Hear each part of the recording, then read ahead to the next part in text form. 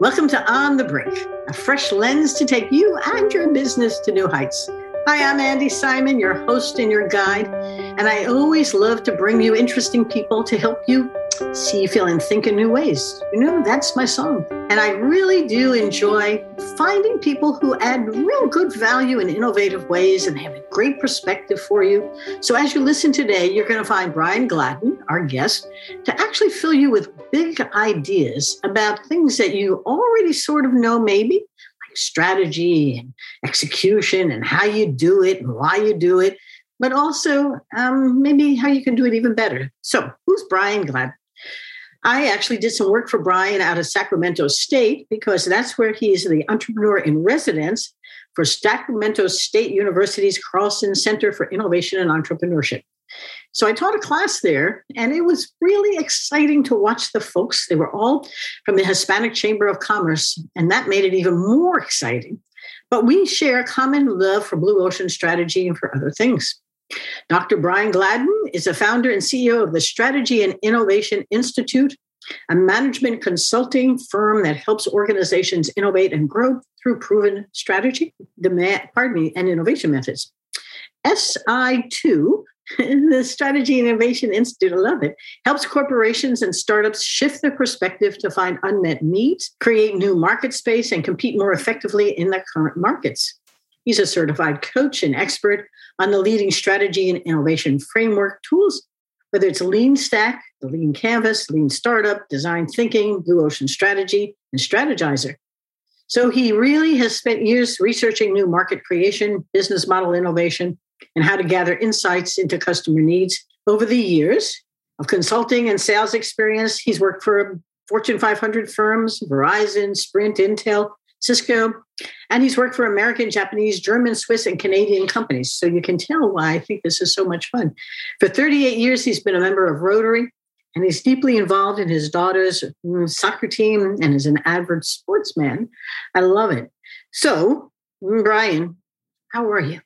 I am great, Andy. Thank you for having me today. This is awesome, and I always enjoy hanging out with you and talking strategy and innovation. We do share some common interests. Tell the listeners about who is Brian Gladden, a little bit more about your journey, because I read your bio, but it doesn't flesh it out the same way your story can. And people love stories. So what's your story?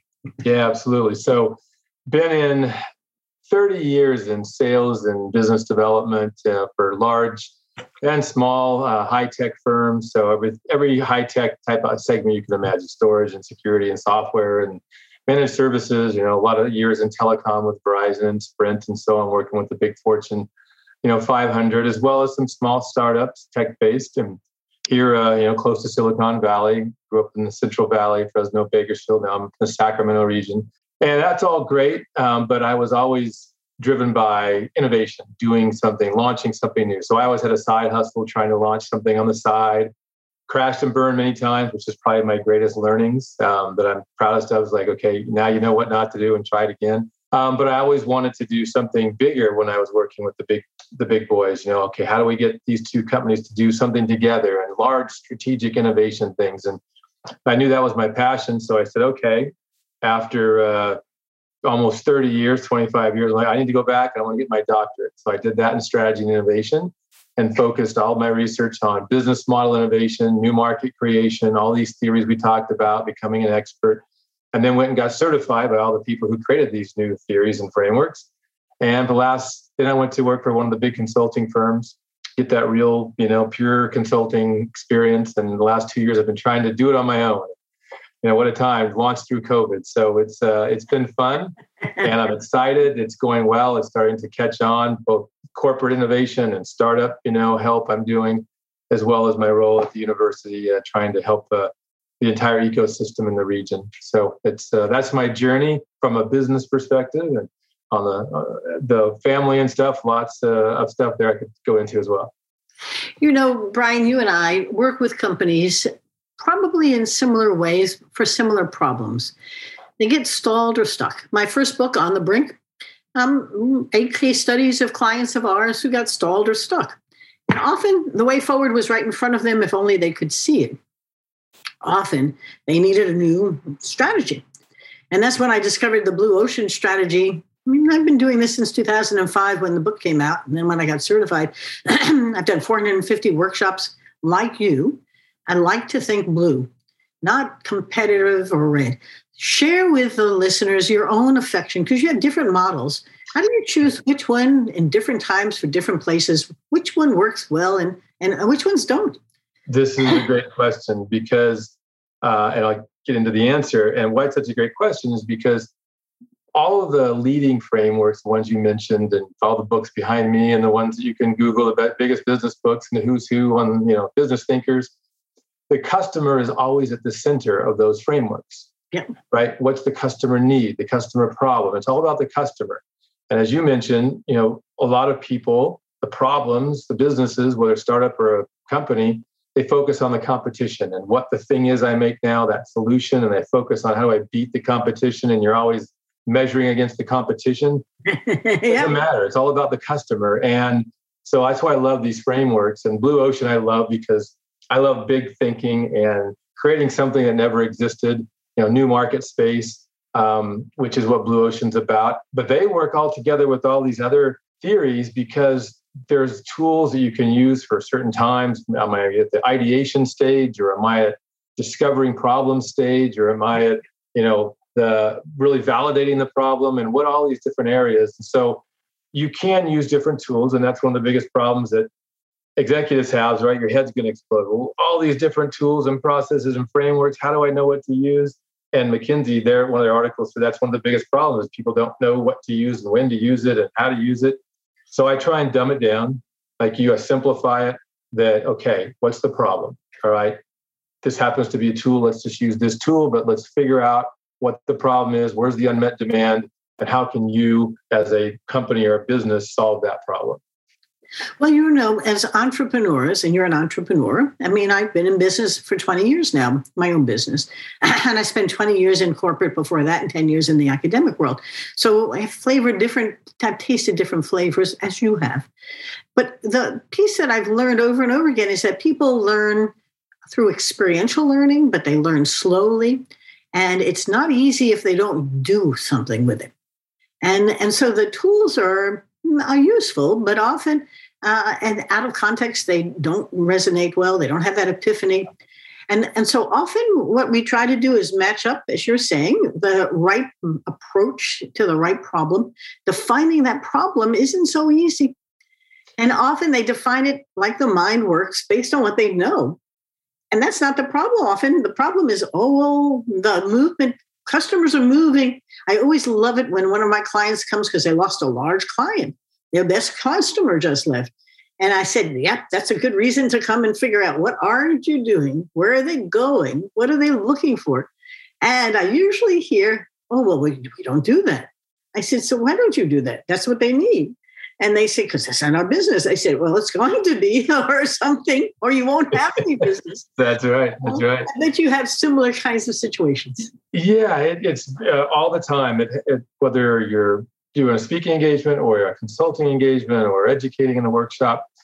And one of the first things is to talk about what is this innovation and why do I even need to do it? And there's misconceptions. And, one of the definitions that I love about innovation is it's a leap in value for the customer, period. Yep. Not invention. And so especially being near Silicon Valley, a lot of people want to invent stuff. Well, it's not about your solution. The customer could care less. They're about the problem. Can you get my problem solved in a better way than currently exists? And one of the mindsets that I try and teach, and especially it's good for startups, and now we're trying to really get into the corporate mindset. A lot of them are taking this on, kind of incubating in corporate, world. It's changing the mindset. It's about the speed of learning now. It's not about the speed of making something, making a widget. That's the old days. Because now business models, 5 years, your life cycle of business model is done. You got to better reiterate it. You better innovate. I mean, COVID taught us that, right? And so now it's about helping them change their mindset, companies, from this is what I do, to your point, versus, okay, what does the customer need? And their needs have changed. We're not together, right? We're virtual, COVID, boom. You talk about this all the time too. So now how has the customer's need changed? Competition maybe hasn't caught up to it, but if I'm looking at the trends and what's going on and my need of my customer, I can then figure out their journey. Where in their journey is this problem that I could potentially solve? And that's what we need to help them on that journey, is like, to your point, well, we don't make that. Well, maybe we have the capabilities. We just have to pivot slightly on how we make it, who we make it for, all those different things. The interesting part is, in the old world of Michael Porter's strategy, was to define what you do well and stick to what your focus is. That's your business. Well, that may have been good when, the lifespan of a company was 75 years, or when it was 15 years, or when it was 6 years. But, the motion now is so fast, and the willingness to invent new things and try them is happening, that if you are thinking like you used to, you're going to be left behind, which then leaves you with no tools to think about it differently, because you knew that real well, but you don't know this much at all. And your customer piece is extremely important. Customers become collaborators here. They can help you design it, think about it. Why are you doing it in the absence of having customers involved? What is the magic here that I haven't never figured this out? We don't want to get our customers. Well, why don't you? It's for them. Which customers? And I laugh all the time, right? Yeah, absolutely. And my experience so far is in working for the Fortune 50, it's the same way.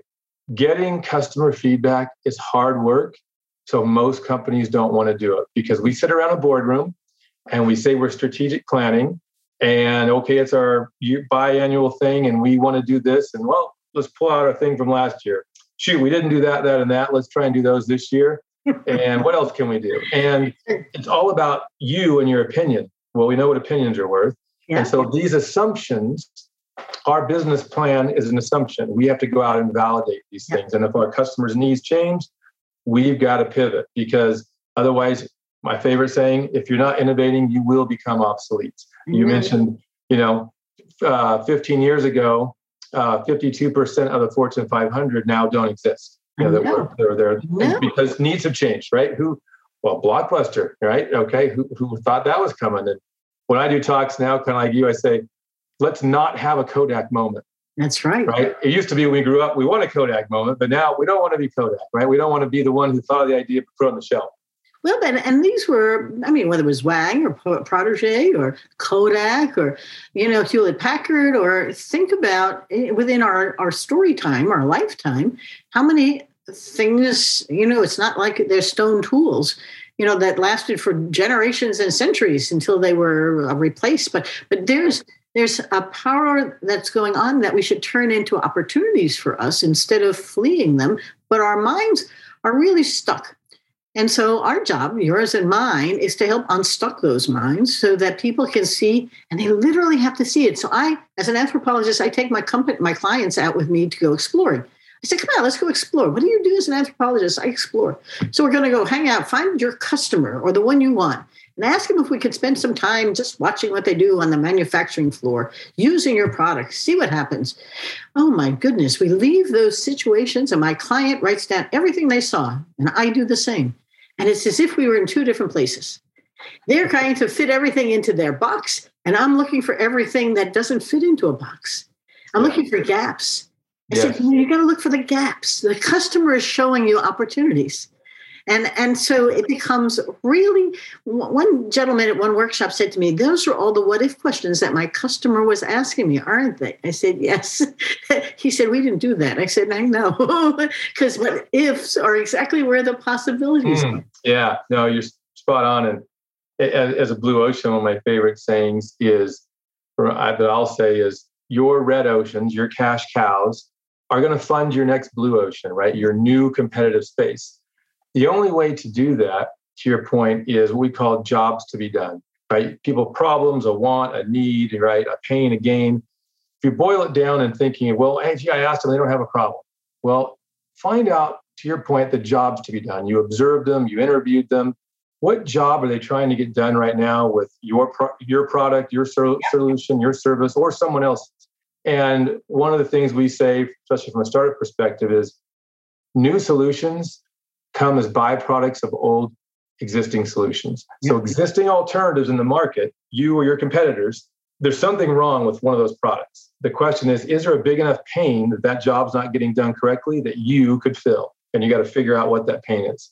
And now, a word from our sponsors, Simon Associates Management Consultants. That's us. And we're here to help you see, feel, and think in new ways. Whether you are an organization that's stuck or stalled, or an individual in that organization who's looking to rethink their own life's journey, Simon Associates has designed programs and processes to help you do just that. Our first book, On the Brink, A Fresh Lens to Take Your Business to New Heights, told the stories of 7 clients who were stuck or stalled, and a little anthropology helped them see things through a fresh lens, reignite their growth, and soar again. My new book that came out in January 2021 is called Rethink, Smashing the Myths of Women in Business.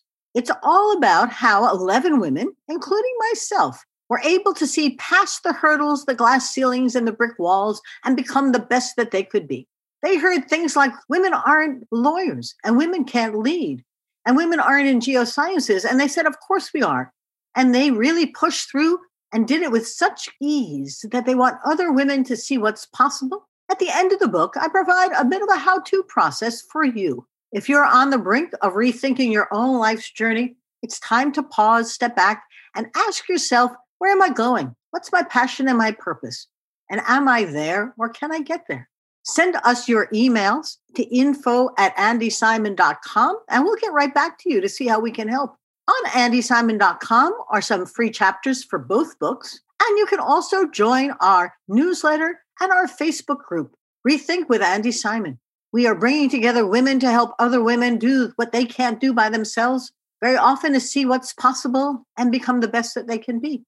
Come join us. And now back to our podcast.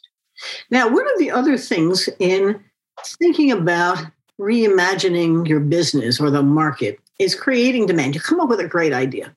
You think it is. And it doesn't sell so well.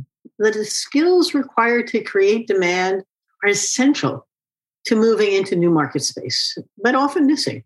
And I can't tell you how many mid-market customers, clients of ours, don't have any marketing at all, much less a way of, they mean the inbox fed them, the referral process kept them going.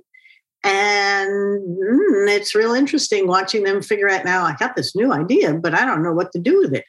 I said, so you have to figure out who are the influencers? How do you create demand? I bet you've seen the same thing. Yeah, and influencing is obviously now a big buzzword. What does it mean?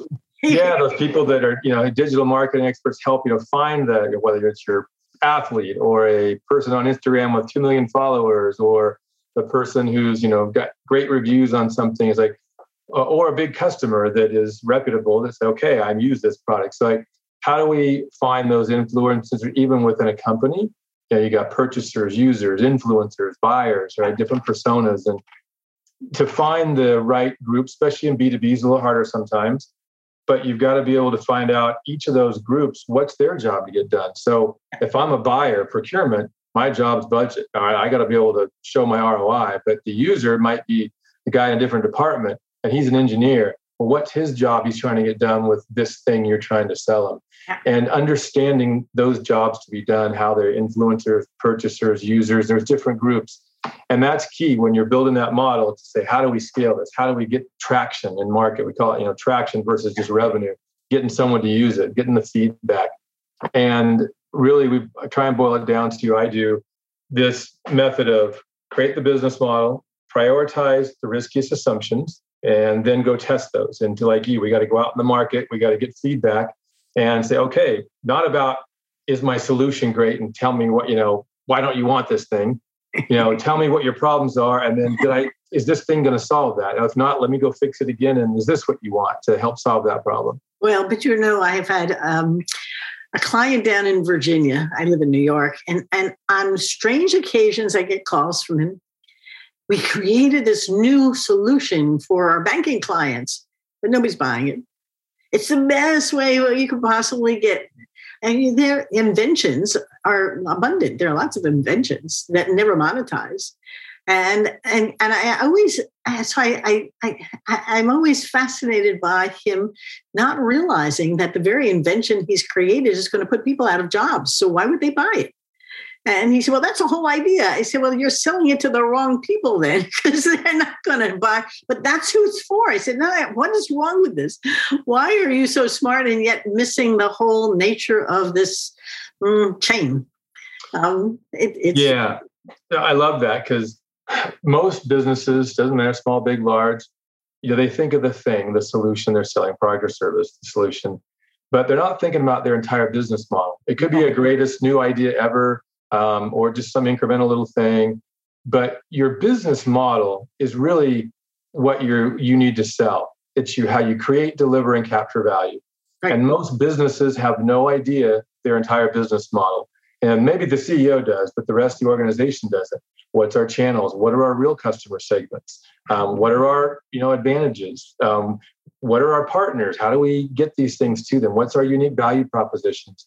Yep. So really, it's the model. The idea comes up, boom, we might have a problem and a customer. Now, do we have a viable model? Is it desirable? Can we make it? And can we make money out of it? And we have to test those ideas before we launch, and we can do it pretty quick. Yep. In today's world, you sure can do it pretty quickly. But I'm a testing person, because in some ways you never stop testing. But I was reading about Cisco and how it came and went, and now it's trying to recome again. And but I listened to the president at a Cisco press conference, and we used to have 20-year plans, 10-year plans, 5-year plans. I'm lucky if I have a plan. And the speed with which demands are changing for what we did and do and it's not hard to see the obsolescence coming in before we get them into market. So everything's testing. Yeah, no, absolutely. So, and you probably see behind me the Testing Business Ideas book, and it's the new Bible for kind of testing. I think it's a real world. How do we do these tests? And I'm still getting better at that versus the idea and the partnering and strategy. So it's real. Online, in person, interviews, landing pages, websites, right? All these different ways to test. And it goes back to one of your original questions, what do I see out there with businesses? Yeah. And it's that business model. First, let's document it, right? And then we got to figure out, okay, where are these jobs and problems? Who are these segments? What can we do to test these things quickly? And that reduction of risk is huge. And so most folks, to your point about quick learning, I said, now it's all about the speed of learning.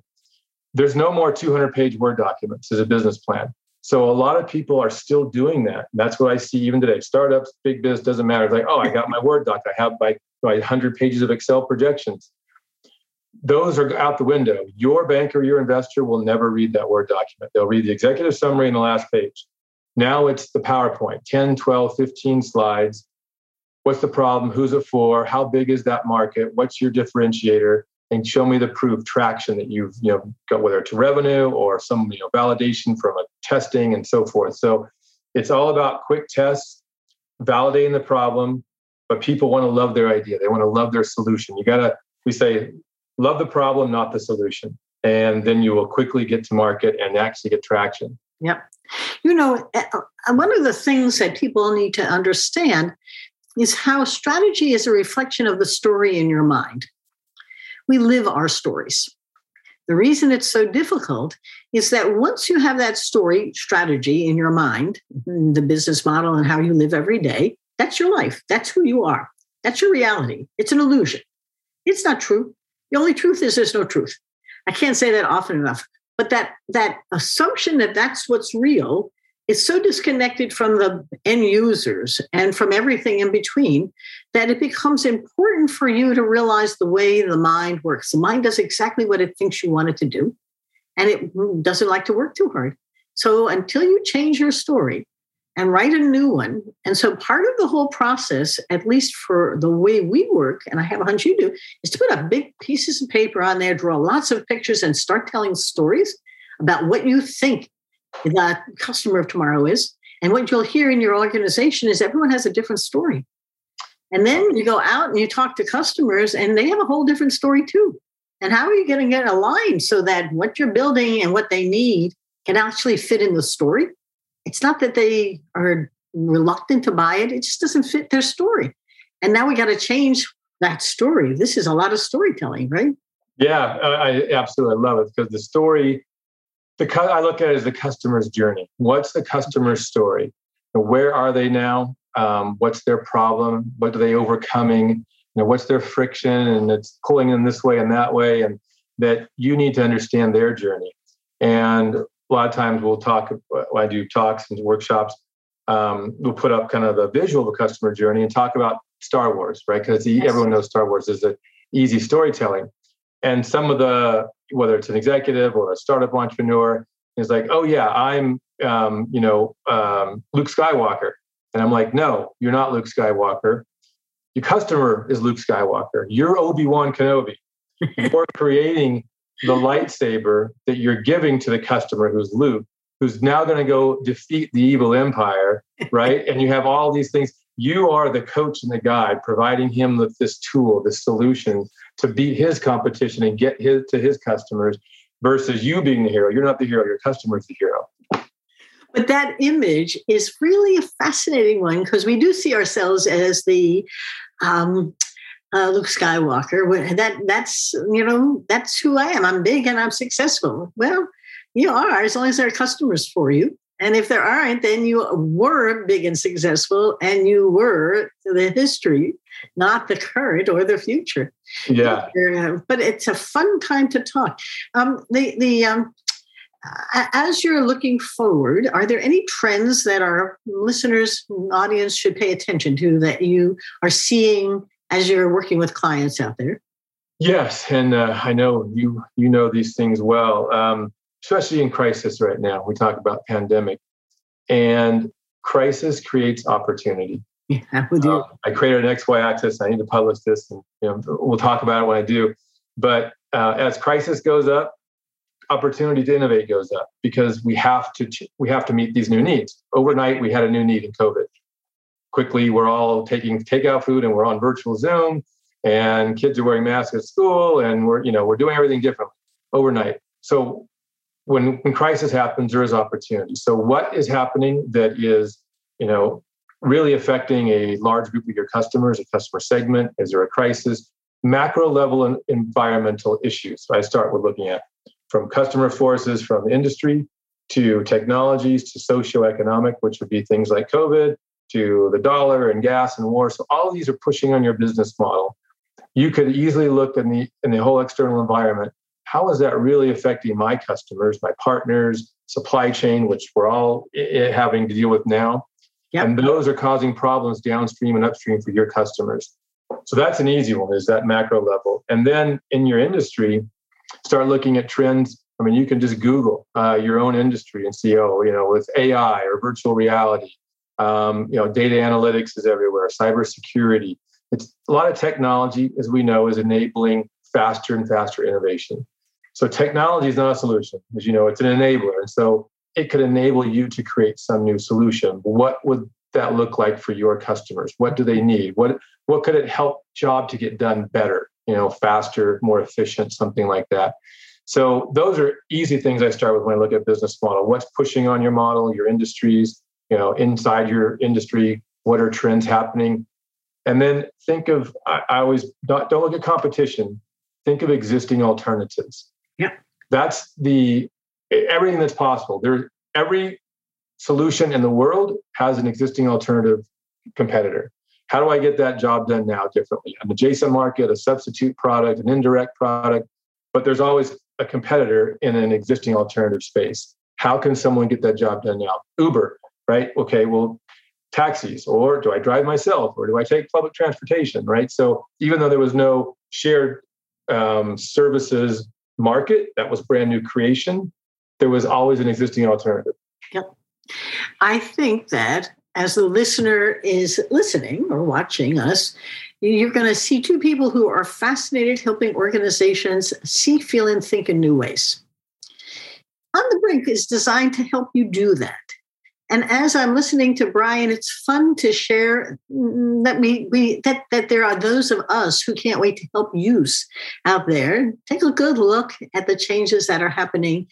And every time I do a workshop, similar to the one I did with Brian's folks, they have epiphanies, aha moments, and their brain goes, shh. So he and I probably both preach the more ideas you have, the more likely you have good ones, but get them from outside your industry.